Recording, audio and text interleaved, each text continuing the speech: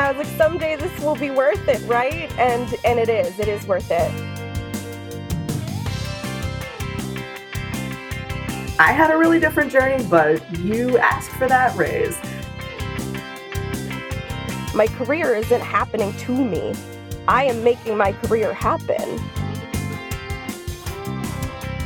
Just seeing everybody being like, yeah, theater's the best. Like, I love it. I do feel so grateful to be in it. Hello, and welcome to the Theatre Art Life podcast, sponsored by ClearCom. ClearCom are the leader in voice communications for theatre and the performing arts.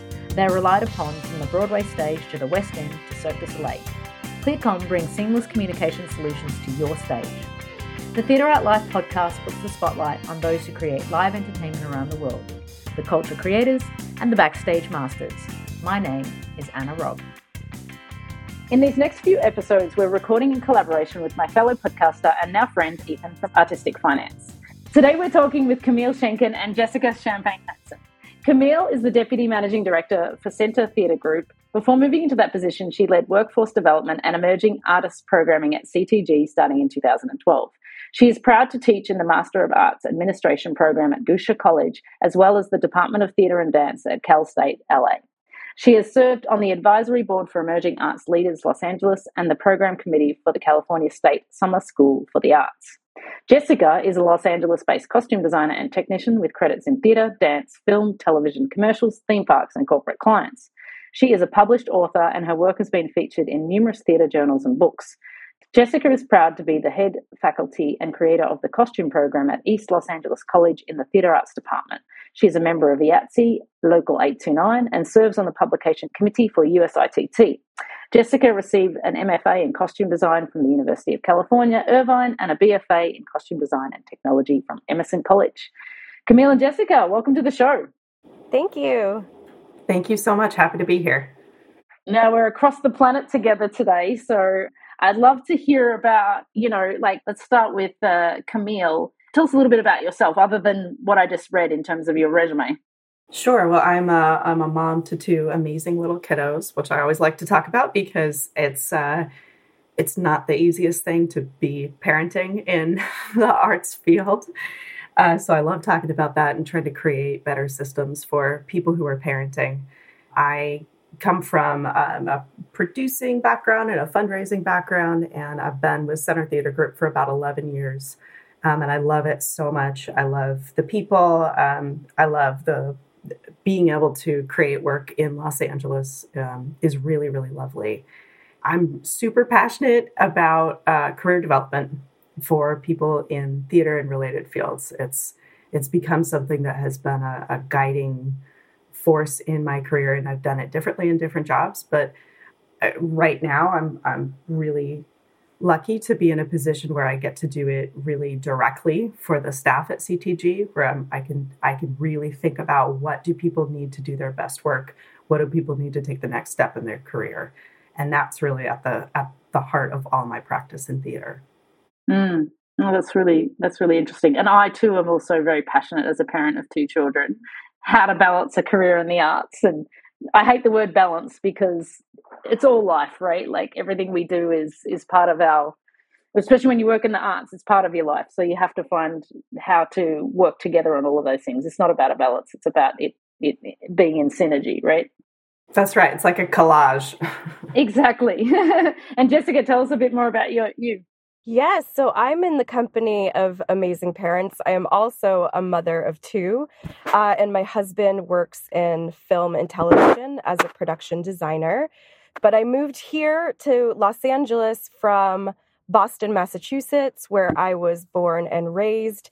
And I want to say that my career path, as exciting as it is, it's a little boring in the sense that when I was 10, I wanted to be a costume designer, and I went to college to be a costume designer. And then I got my master's in costume design. And so that's a little like on a straight path, but my career journey was actually very winding. And I avoided becoming a teacher because you avoid what you love and what you're supposed to do sometimes.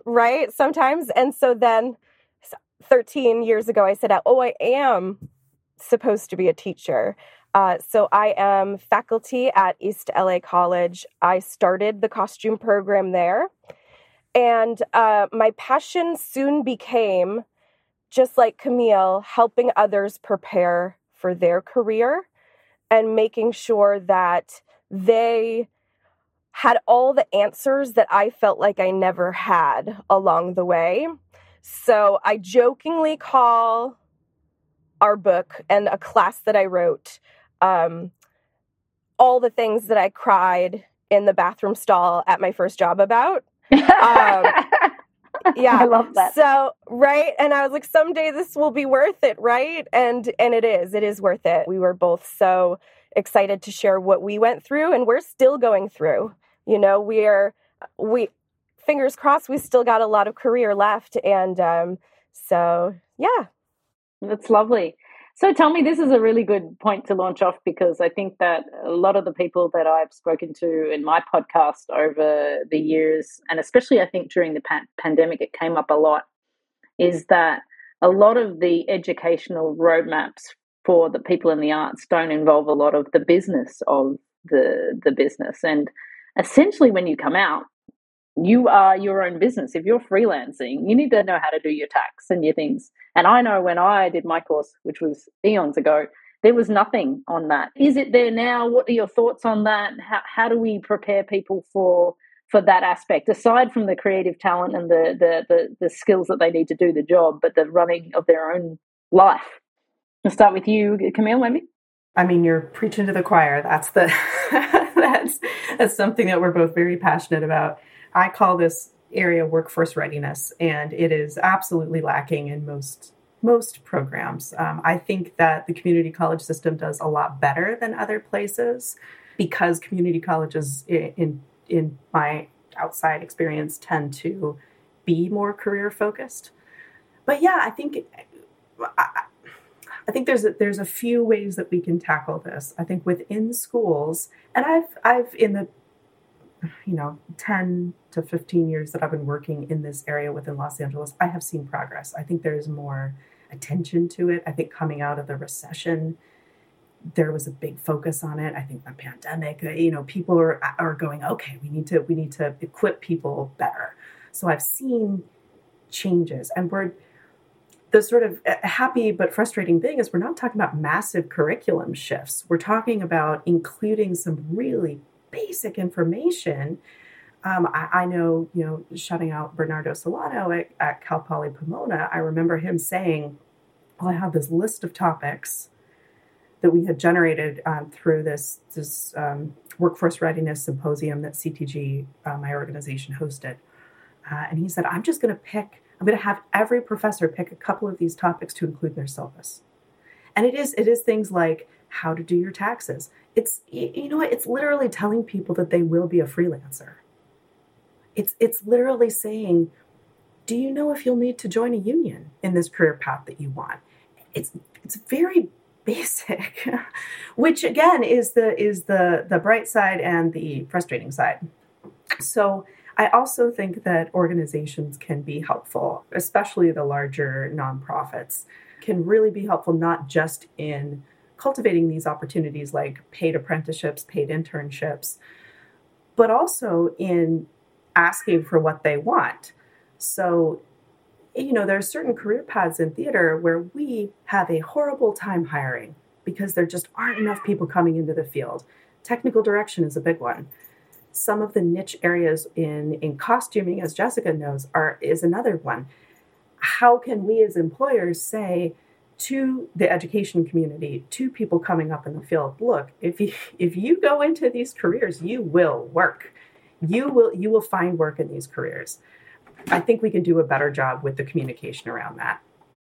I totally agree. I think in some of the areas I work in, sort of the circus world, and a lot of the gaps in staffing on our side is massive one is automation operators. Like every time I turn up at a gig, I see the same people, and I love to see the same people, but it's like, where's the rest of them? And there's a big career to be had in advanced automation in theatrical systems, and it's globally people are dying for that that niche to be filled, and for people to be aware of those massive needs within the industry. I agree there needs to be an industry to education communication to guide the principles of what should be taught and what's accessible to people, rather than because our industry is expanding and changing, right, with technology and different systems and different companies building different, from drones to swimming pools to all of these things in the shows that isn't just this black box theatre stage, is now on the vocabulary of careers within the industry, and people need to understand everything that's possible there. That's right. And on the administrative side, there's careers like fundraising that you can get a whole undergraduate degree and nobody will say, did you know that there are all of these jobs on the back end that pay you a great wage, steady paycheck? They're not freelance positions, and you get to stay close to the art. And a lot of those are 9-to-5 jobs or close to it. And it's just fascinating to me that I got a theater degree, and I had I maybe came out of that being able to name 10 jobs in theater, which is pretty normal. We've done research. That's right. Like graduate programs are really no better. But then you look at the staff page of a large regional theater, and CTG has almost 200 employees. So it's like, how are we even saying there are possibilities here that you don't even know exist? And if you have intersectional interests like writing in theater or math in theater or marketing in theater, come on down, there's jobs for you. But, just never we stick to actor, director, playwright, right? And so few of the people who graduate with those degrees will still be doing that job in 5 years. And that's okay. That's normal. Like, let's normalize the expansion of your career post-graduation. Yeah. What's your thoughts, Jessica? The key really is the empowerment part of the puzzle.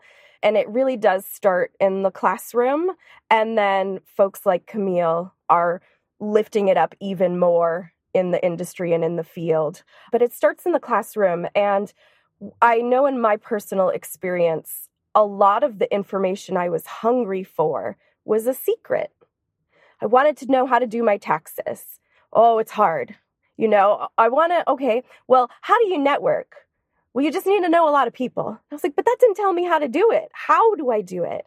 Right? I can draw, I can sew, I can do all these things, but I need to know the right people. I need to navigate. And I didn't have those navigation skills.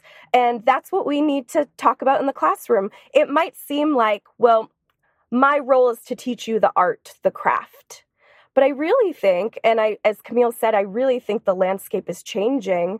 We need to be empowered as faculty, as anyone in a training position, a mentoring opportunity, to give all that we know, right? Plant all the seeds, because you never know in someone's career when that seed, you're like, whoops, I've heard this, I need this, I'm going to dig back and pull that out. And it wasn't about the art and it wasn't about the craft, but it was about being empowered, that I'm in charge. My career isn't happening to me. I am making my career happen. And there's a lot of leaders in education realizing that our role is so much more than teaching the skills. It's about mentorship, able to connect with students, able to see them through the different seasons of their careers. And taxes, knowing how to do them, that's a skill. How do I join the union and knowing how? That's a skill. All this information that was kept secret in the industry of, well, it's tough for us, so it's going to be tough for you. And I think we're finally shifting away from that idea that you have to learn the hard way because then you're tough enough, to be a part of it. That's not. And as somebody that works with students of all ages every day, that is not who they are. And so that's not where the industry is going, I can promise you. But the empowerment piece for Camille and I has always been really the most important part. We don't want to just tell you what to do. We want your toolkit to be so strong that you can figure it out when you need to on your own, knowing you have a team of people behind you always. No, that's amazing. It's so good that that's being woven into the fabric of what you're doing in the educational sector. I want to ask both of you, in your own personal journey, are you good with money yourself, and what was your journey since when you came out of your education through to where you are now? What was your learning curve? And again, we'll start with you, Camille. I love that question. um, so I, yeah, I'm waiting. It's going to be a not. funny story, I'm sure. No, it's just it's there is absolutely some. You ever giving somebody advice and you're like, I should take this advice too? There's always a piece of that, right? I didn't grow up with a lot of money.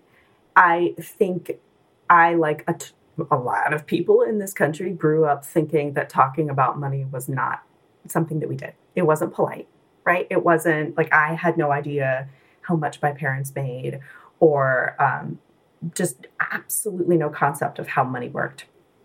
And that was really hard to build that muscle, especially because, as we've been talking about, I was a theater major and an English major. Definitely no sort of financial life skills coming out of that. So I was in the category of people who were like afraid to look at my bank account for a long time. At the same time, I was starting to work in management for a small theater, and Circle X Theater. And then I was in graduate school for arts management, which did teach me. I did take financial accounting with the amazing Faith Regal, shouting her out.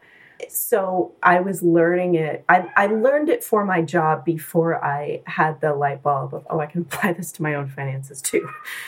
So it has taken so long. I'm 39 years old. It's taken a long time for me to normalize it. And what I try to practice is talking about money openly. I supervise the internship program at CTG for about 10 years. And I would tell them how much I made. I would tell them what the salary tiers are at CTG. I would, I think the more that we talk about money, the more that we get used to money is a tool. Money is, it doesn't have to be emotional. I hear students, especially a lot, going, either they're on the side of like, oh, I'm afraid of money, I don't like talking about money, or I hate money, all the way over to like, oh, I don't care about money. It's like, well, let's examine that. Money is a tool. So instead of talking about like, I don't care about money, let's talk about what you do care about. Do you care about travel? Do you want to have a family? Do you care about pets? Do you care, like, what are the things that you care about in your life? Because all of those things do take money. So let's, instead of inserting the emotion in it, let's look at what are the things that are important to me in my life. And that's where I've landed, and also not judging yourself for those things, and especially if they're different from other people's things. So, I am a parent. I have priorities around money that somebody who's not parenting doesn't, and that's okay.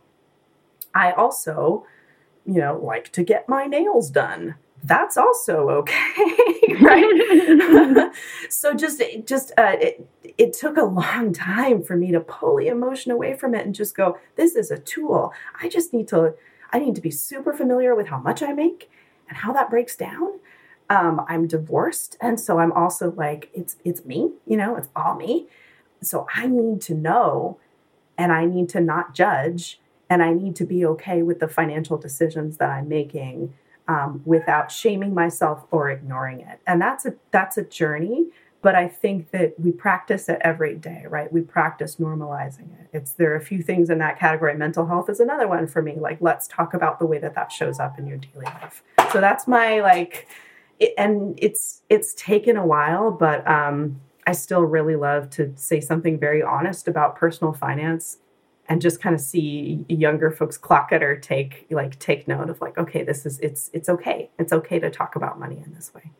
Yeah, thank you for sharing. I think there's definitely, from Australia, I think as I'm from Australia and I've worked in the USA and I've worked in multiple countries, I've had the attitude towards money is very different from place to place. You go to a job I'm currently based in Hong Kong, and the first thing you do if apply for your job, they'll say, how much do you get paid? That's the first question that they ask you, because they want to know what the benchmark of how much they have to pay you more to get you to come over to the company.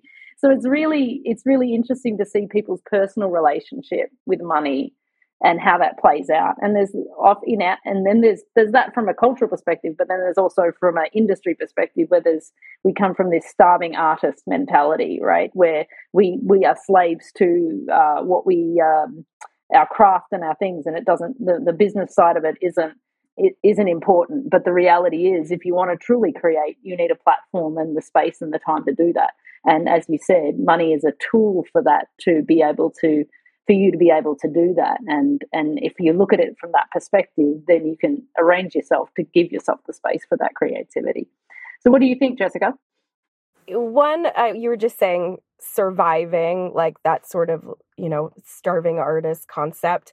And in our book, we really tried to flip the script of a thriving artist, and not just financially, like in all aspects of their life. But for money, for me, I grew up with great privilege, and I was always very aware of that. I'm thankful to my mother for making sure that I had an awareness of what we had. And then today, it's really important, money and my relationship with my husband, because he works in television. So we have to be very careful about planning for when he's not working. And we did sit down and have a conversation. And I said, I think only one of us can play Hollywood. I said, this is a really risky for both of us to have to not just balance our own work life, but balance between the two of us. And so that was a conversation we had, driven by money.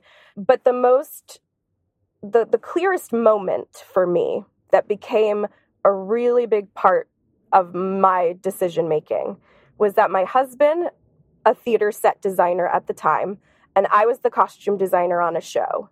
It was a freelance, non-union show. We went into the same office. We talked to the same person. And when we got in the car to go home, I was so excited. It's like, I just signed my first contract. And he said, well, how much are you getting? And I said, well, how much are you getting? And I was making $1,500 less than him. And it lit a fire. And it's still burning bright. And that really became an incredible motivator for me as a person, for my students.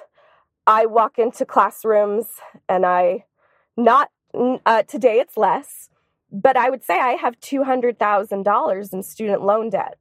So if you want to transfer, let's talk about it. And we actually write down everything, budget everything. What do you want to do? What do you need to pay for, to make sure that we realize, and there's that student loan payment. So it drives my decisions probably more than it should, to be honest with you. I'm at a point in my career where I'm like, ooh, how much can I make, right? Because that fire's still burning. I still have to, and I'm not just doing it for myself, but for anyone who's realizing that they're not being paid what they deserve. A shout out to the costumers of the world, hashtag naked without us. They are still fighting in television and film to be paid what they deserve. But we have to talk about money. We have to say, this is how much this job can make. This is how much that job can make. We have to say those words because a lot of our students, new graduates, folks new to the industry might be thinking they're making a certain amount, and that's not happening for a couple of years. I think another thing we need to say is, I must make this minimum amount of money or I will walk away. And we have to say it. I have to practice it. I don't know if I'm that good at it. Even, like Camille is saying, we sometimes forget our own advice. Like, I'm like, hey, we wrote about this in chapter 5, So I'm going to look up what we said because I need I need that advice. But it's a really important part of the puzzle, and an amazing survey that was done at Center Theater Group revealed that money was the number one concern for folks that had graduated within the past 10 years in the arts. In that survey, it also said that money was the number one reason folks left the industry. So we like Camille said, like mental health, we need to be talking about this. We are all going through experiences that we can share. They're all valid. They're all important. So yeah, I talk about how much debt I have. I will never apologize for how much I want to make. And that has been a long road. We should never apologize for what we want to make or we deserve to make. But I'm not too worried because the next generation of theater artists, they know what they want. And with, and now they're going to have the voice to help shift what's happening. But yeah, money, we need it. We have to talk about it. I want to come to your class. And now a note from our sponsor. The Theatre Art Life podcast is proud to be sponsored by ClearCom. ClearCom is the leader in voice communications for theatre and the performing arts, relied upon from the Broadway stage to the West End to Cirque du Soleil, bringing seamless communication solutions to your stage. You can find them at clearcom.com. Go check them out. No, I mean, even, I'm in my 40s and I still have those conversations with myself. And I ask myself, how do I fundamentally teach my children about that as well, and from a healthy perspective. Can I ask, Camille, how old are your children?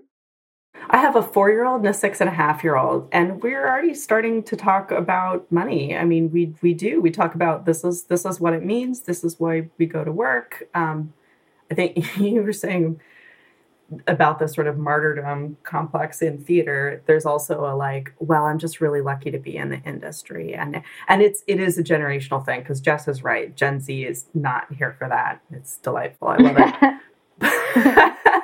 But really, this, we talk to them about this is what money means. This is what it is, and that's a factor in planning your life, and that shouldn't be a secret thing or a dirty thing. Yeah.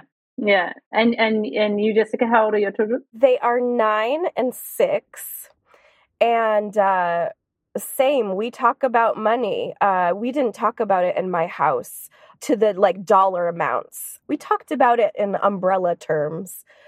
But, the conversations we're having now is, Dad's show got canceled. So we're going to be living a little bit differently for a couple of months. Only a few, right? We're going to be fine. So, but we're telling our kids this is our reality, that things are going to shift. It's going to be different. Everything costs money, and it's definitely. I think what we all are doing, right? We're trying to tell our kids more about it because perhaps we didn't know enough about it, and I have a sneaking suspicion that I added 2 more artists to the world, and so I'm glad it was going to happen, right? They're going to be financially savvy artists, is what they're going to be. I have a for me though, my daughter is 9 and my son is 12, and they're smart as hell, and it backfires. My conversations with money backfire sometimes, because some of the conversation I have is well, mum's got to go away for work, and that's what we do to earn money to pay for the house and pay for the things and all of that. And then I was having this conversation with my daughter because she wanted to do 2 aerial silky yoga class sort of thing. And I said, you can do one on Saturday too if you want. And she's like, but how much does it cost? And I said, no, it doesn't matter. We can afford it. But if I don't go, will you stay home? And I'm like, oh. What a way to run the guilt trip on the mum, Oh, wow. If I don't do this sports class, well, you don't have to leave me and go to work. So, they know how to hit you, right? The kids, don't they? Yes, they do.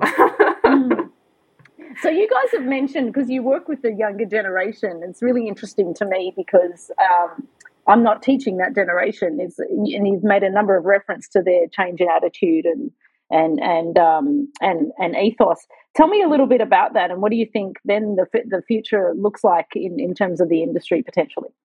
I can start from the employer perspective, and then, of course, Jess teaches more. I teach at the undergrad level as well and the graduate level, but I graduated from college in 2006, and it was still very much hustle culture, and very, especially in theater, like, who can work the hardest, who can volunteer for the most stuff to show that you're like, it was, and it was really like, you got to prove yourself and then you'll start getting paid. This generation doesn't have that for the most part in a very healthy way. They're like, no, this is my labor, pay me, or I will take myself elsewhere. It's incredible. And, looking at the generational dynamics in the workforce, I think there's a lot of people so I'm like an elder millennial, cuspy between the next generation up. And it's funny to see the millennials be like, I'm a little irritated with you, but I'm also real proud of you. I had a really different journey, but you asked for that raise. I love it. I mean, I think it's really healthy and great. And I'm always proud of them. I think it's related to mental health, because they're much better at setting boundaries and saying and asking for that and expecting that in a healthy way and pushing for that in an industry that has been awful about respecting boundaries. So, and this whole conversation is also related to equity, diversity, and inclusion and anti-racism, because I think that a lot of this is tied to social justice and who gets in the door and who has the privilege to work for free or work for very low wages. And I think there's much more of an awareness of equity in that generation that they're pushing for, regardless of their own identity. They're pushing for, this is what's right. It's not right to work people until they are exhausted and leave the field. It's not right. It's not sustainable.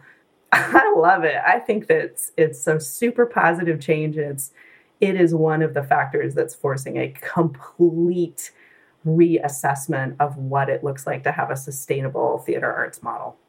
It's amazing. Your thoughts, Jessica? Yeah, I echo what Camille said. There's so many moments. I'm of the same generation and very much a product of hustle culture still. And as I sit in a car doing a podcast before I have to run to something else, right? But there's so many times with my students, and I just want to put out there, as a community college teacher, my students are not all 18, 19, 20, and that's why I love my job. So when we say students, we need to make sure we remember that students of all ages, right? Like equity, just what Camille was saying, including age. And they'll say things to me and I'm like, wow, I didn't know that was an option. Like, I say that to myself all the time. They're like, well, that internship, I do like it, but it's so far away and the gas money, this and the this. And then I'm like, I didn't know that was an option to be that, pragmatic about making the choice. Like, they said, come, I would have been like, yes, thank you. I won't mess up, and they're like, well, let me think about how this affects me. And they're bold and they know what they want. The next generation of theater and entertainment artists at large. And the two things that I'm most impressed with and excited for is how multifaceted they all are. They know that they want to do a little of this and a little of that with this on the side. And to be honest, that's the landscape that's where the industry is going, is this multi-hyphenate approach. In my day, you were a costume and a scenic designer. What? Like, so many things, and now, yeah. And so now there's this entrepreneurial spirit that is a part of everything that they do. It's a part of their career plan. They will, over and over, what do you want to do when you're done with your training? Which, by the way, training never ends. But, what are you going to do when you're not with us anymore? And it always has something to do with my own business, my own brand, something with this entrepreneurial spirit, which is perfect because it's a business. At the end of the day, it is an art that we love, that happens to be a business. And so they're probably more business ready as individuals because of that entrepreneurial spirit that they have in them. Mm. No, that's really good. It's good to hear. So there's 2 questions on the Theatre Art Life podcast we always ask. So I'm going to ask these questions of you, and it's a kind of more personal one. So I'll start with you, Camille. What's the most favorite thing about your job or the industry? I imagine everybody says the people. It's often the response, yeah. But it's good. It's like every time we finish a podcast, it's like, it's the same thing. It's the same thing. I love theater people. I was just talking to somebody yesterday about how much I love the specialists, because in theater, we have a lot of really amazing specialists. And on all sides, on the administrative side, you've got people who are amazing grant writers. You have people who are like very, very specific data analysts in the marketing space. But everybody loves theater. And it's just so, we're doing Twilight Los Angeles by Anna Devere Smith. It's the 30th anniversary production at Center Theater Group. And we had an all-staff meeting yesterday. We spent 20 minutes talking about all of the stuff that all the different departments are doing around the show. Just seeing everybody being like, yeah, theater's the best. Like, I love it. I do feel so grateful to be in it. But yeah, people. No, it's good. I was thinking about this the other day, and I say, like, I think one of the reasons is because theatre has to bring so many different skill sets around the table to do the one same common goal. And it's not the same as accounting firm or a legal firm. Like, they're all doing similar things, whereas here it's the lighting designer, the costume designer, the artist, the producer, and that diversity is fascinating. And to work as a team through that diversity is what I think is part of the reason that those people are so beautiful to work with. That's what I was sort of reflecting on the other day. We're doing a massively challenging project in Saudi Arabia here, and I often have to lean back on the fundamentals of the why, right? And and it comes down to that camaraderie as a team that gets us through every day, you know. And for you, Jessica? So I have many jobs other than teaching, and I am a costume designer, which I have such a passion for. I'm very, very lucky to work at the same theater consistently at the Gary Marshall Theater in Burbank. But as much as I love designing, really, truly my favorite part of my job is being a mentor. And my mentors are still a huge part of my life, Raphael Hayen and Madeline Kozlowski. I make all my decisions being like, what do you guys think? Is that good?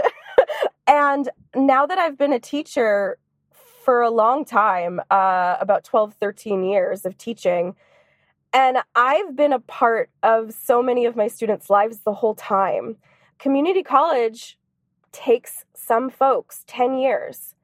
And so I have so much, we have so much invested together, and I'm like in the passenger seat, getting to watch like all these amazing things that they're accomplishing. And they always come back. Like they're always back in the shop, you know, telling us how they're doing, checking in.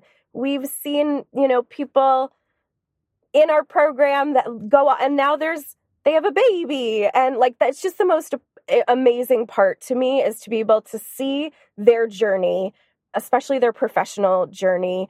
And I can see the landscape changing as they've gone out into the industry, and each time they're changing it. So I love being a mentor. It's my favorite. I like when they text me what they're doing. You know, like I'm at work and I'm like, and you thought of me? Like, that's amazing. And I just have so much pride in all that they've accomplished. That is the best part. That's amazing. I love it. Our second question is, if you could change one thing about the job or your industry, what would you change?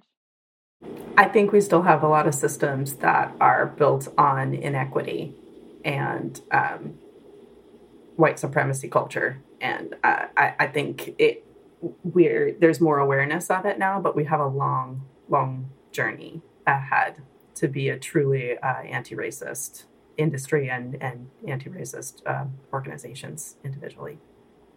Yes, that's a big, massive. That we have to do another whole podcast on that one. We should regroup and do that one. And for you, Jessica?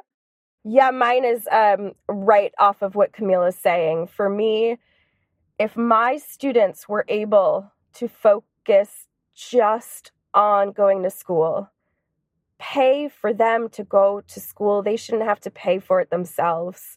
Education should be available to everyone. They should be able to, they're doing it. They're balancing taking care of their family. They're balancing work. They're going to classes. But it shouldn't have to be that hard.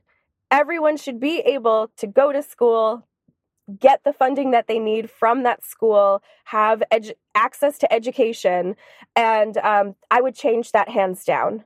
Anytime there's a hurdle for a student, it's because they're juggling.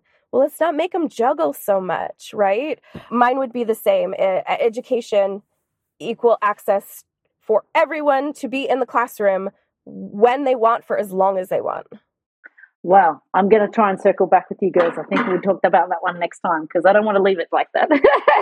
No, because it does, for me, it starts with that accessibility to education, right? Like I think that you can talk about the industry where it is now, but the pipeline has to feed into it and it starts there. And until the pipeline allows for that, I remember somebody telling me in New York, and I don't live in the States, but it was the big kind of highlight for me. They said, Anna, like, if you're going to get an internship on Broadway, they're going to pay you a few $100 a week. And the only people that can go to those internships who are the people that have the wealth factor to be able to afford to live in New York City on a supplementary income that doesn't come from that internship, because you can't live on, a few $100 a week in New York. So that automatically excludes a whole demographic of people that can never do that. And it really, it's just one example, but I always think about that example because I think about what are the other barriers that I don't see. I'm in a position now where I have to employ a lot of people, and when I send out a job application, I'm constantly looking at who are the people that are applying and what's their what's their diversity. I've literally written to women and said, please apply for this job. I don't have any women in this pool of candidates that I have here, let alone ethnicities, right? And so it's a fundamental work for me, and I did a podcast a long time ago with a group of Asian Americans, and they called me out on my BS because I said something about it's really hard, and they're like, but it's on you, Anna, you've got to do the work. And I constantly think about that for myself to try and what are my biases, what are my barriers, where am I going to find those people, because some of those people don't apply, so I have to do the work to find them, and that's a lot of work. And like culture takes time to change. It's not something that I can snap my fingers and fix. But it's, for me, to talk with you guys from an educational sector, I feel a lot of it, breaking those barriers there starts a pipeline to allow that to happen. And I'm very, very passionate about that as well. So before we finish up, I'd like to just ask you guys, how do we find out, how do we find you, connect with you, and where do we see your book so that people can reach out after this podcast and get to know more? Sure. Our book is available on the Routledge website. It's also on Amazon. It is called Navigating a Career in Technical Entertainment, Your Creative Career Guidebook. It's great for individuals. It's great for classrooms. We wrote it with that early career audience in mind. You can find me on LinkedIn. I'm the only person in the world with my name, Camille Schenkkan, that I know of. So yeah, please track me down, and I'm always happy to talk to folks. I'm on LinkedIn, and my online portfolio is JC Hansen Designs, and so you can message me through that. I'm also a teacher. My email's everywhere. You could just Google it, right? You can come to my office hours. But yeah, one thing that we're most excited about for the book that makes it different is the tone. We didn't write it in some like academic tone. It's just the two of us, like we went to coffee and we want to tell you a bunch of stuff, right? Already I'm using, ridiculous words, but we want to tell you about the stuff. We want, so the tone of it is really approachable. We are so incredibly lucky that so many of our network colleagues wanted to add their own thoughts. So we have these amazing entries from folks all over the industry, from a cruise ship to touring to theme park, and just wonderful advice from just a huge group of wonderful mentors. And then we have worksheets in the book so that you can actually take the information and say, well, but what does that have to do with me? And so I love a good reflection worksheet. So it's a way to really stop and put it in your perspective. And the idea is that it grows with you. There's a chapter in the end that talks about shifting careers. And someone that read our book said, you know what, I really needed that right now. I've been in the industry for 20 something years, and I think it's time for a change.